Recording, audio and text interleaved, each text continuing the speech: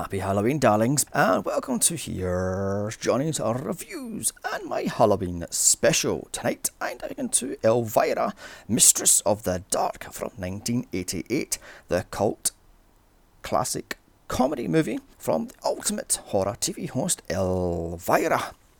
Elvira is Cassandra Peterson, a former Vegas showgirl and now gay icon. Unfortunately, this movie didn't make as much money as it should have due to Cannon Films messing it all up. It was supposed to have a mass release, however, Cannon went tits up, so it was only released in about 300 cinemas, hence why this thing sadly tanked.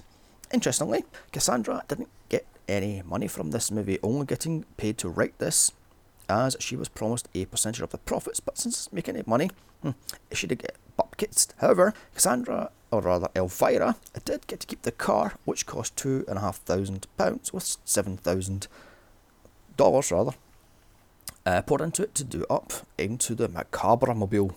As it's its 30th anniversary, let's dive into one of the best B movies out there. With its $7 million budget, this thing sadly pulled in $5.5 million. Here it is, Elvira, Mistress of the Dark. On to the format of the podcast: the good, the bad and the ugly. The good being anything I find good or entertaining about said movie. The bad is anything I find awful about said movie. And the ugly is something just stupid or in bad taste, or indeed just plain ugly. So let's dive into Elvira's Two Big Pumpkins. And I'll keep this one PG-13 and say off the bat, Elvira's boobs are real. Okay, a lot of tit tape holds these things up, but they're real, so we'll just move on. So grab a tool and start banging. And remember, if I want your opinion, I'll beat it out of you. Here it is, Elvira, Mistress of the Dark. And I first saw this back in the 90s, and I loved it. Unfortunately, in Britain, we didn't get midnight horror movie hosts instead, which really pissed me off. We had teletext. In fact, just back to this bloody day, teletext is back. Anywho, enough of the pussyfooting around. Here it is, Elvira, Mistress of the Dark. Starring Cassandra Pearson, William Morgan Shepherd, Daniel Green, Jeff Conaway, Kurt Fuller, and Ira Hendon. Written by James Sigaroni. That's what pronounced his name. The plot: a down on her luck horror host hears her aunt has left her something in her will. She packs everything and heads to a small town where she meets her great uncle Talbot. Vincent Talbot, that is. Who will do anything to get her hands on a cookbook. Seems he's the master of evil, and Elvira is the mistress of the dark. Can she figure out her powers to stop him from taking over the world, or is it indeed doomed? So, my first good. This movie knows just what type of movie it is and runs with it. It is a campy, culty B-movie and it runs with it. My first bad, however. The TV anchorwoman, played by Tress MacNeille, is based on a real anchorwoman who hated Elvira when she worked on local access TV. She even called her a cheap slut and a tramp on live television. Charming. On to my first ugly. The sleazy new producer, Earl Hooter, played by Lee McLaughlin, hitting on Elvira is based on real events that happened in the 80s. Hashtag me too much. Apparently she was fired because she refused to put out. My second good. Elvira, played by Cassandra Peterson, of Will playing Elvira since 1982.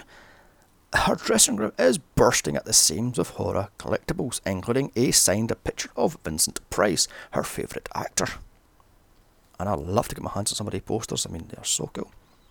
My second bad. The 80s geeks are atypical horny teens and spot Ira Hendon of Nightmare on Elm Street 3 as Bo. Oh, by the way, check my archives, I've done that one. They verge on stalking Elvira. I mean, they even go as much as climb up to her dressing room and watch her get changed. Slimy much.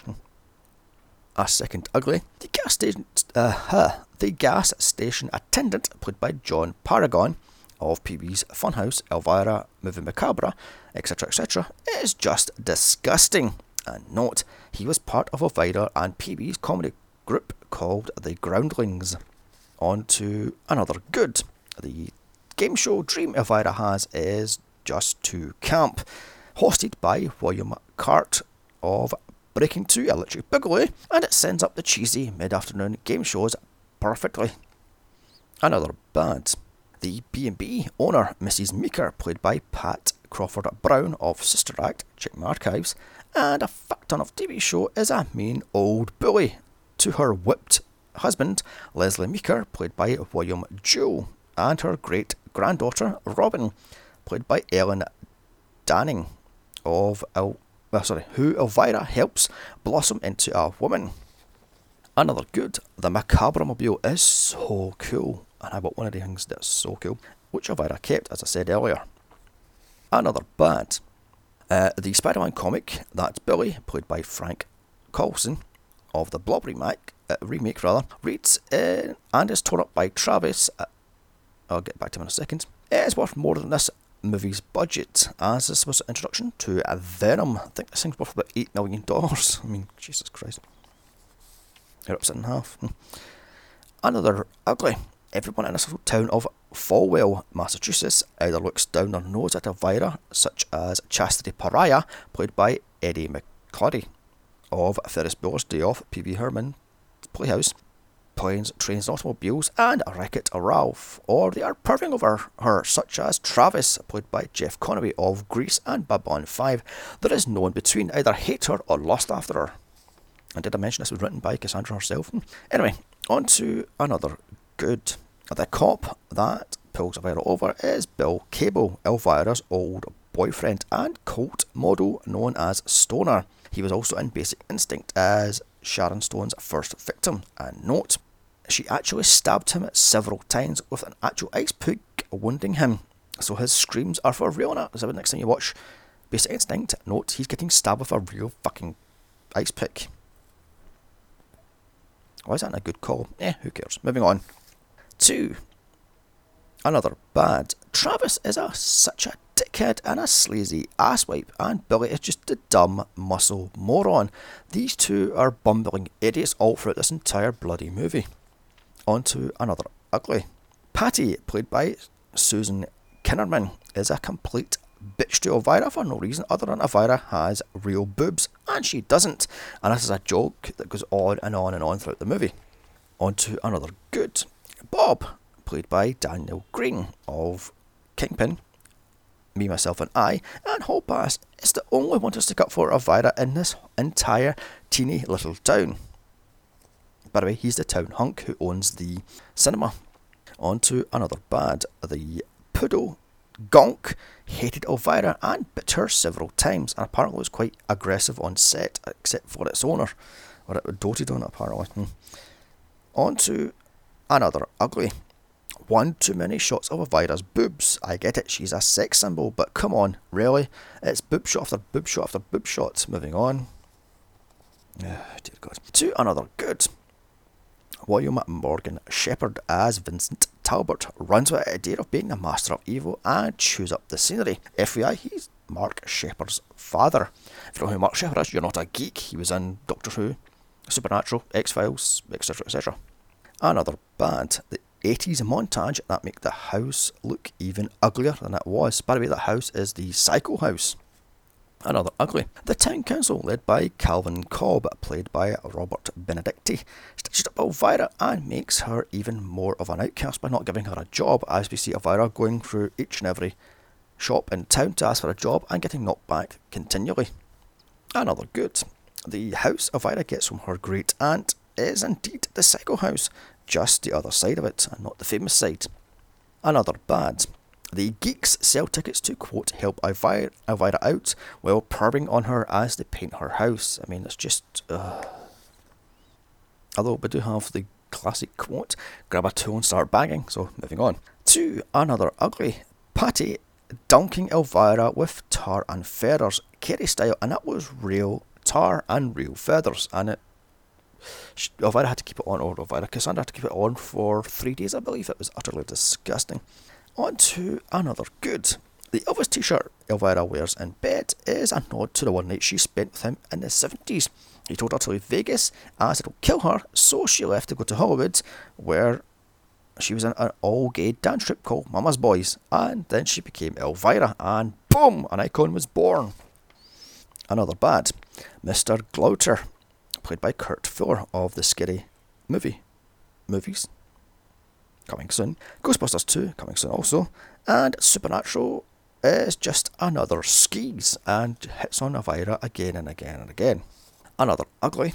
The casserole Elvira cooks up is utterly disgusting looking. She puts mealworms and fungus and various other vile stuff into this thing, then tops it up with what, cheese or cream, the hell, it's canned cheese stuff that Americans have, and then puts crisps or other chips on top of it and serves it to Bob as a romantic dinner, which comes alive and rips off her top. But moving on to another good. Elvira doing her shtick to her favourite B-movie, Attack of the Killer Tomatoes, and the crowd is loving it in Bob's cinema one night where she's raising money to fix her car. I mean, I've seen that movie and it's not that good, but moving on. 2. A bad. The Flashdance / Kerry nod was done for real, as I said, in which Elvira was tarred and feathered, and Elvira had to keep this thing on for hours and hours and hours, as I said. And another ugly.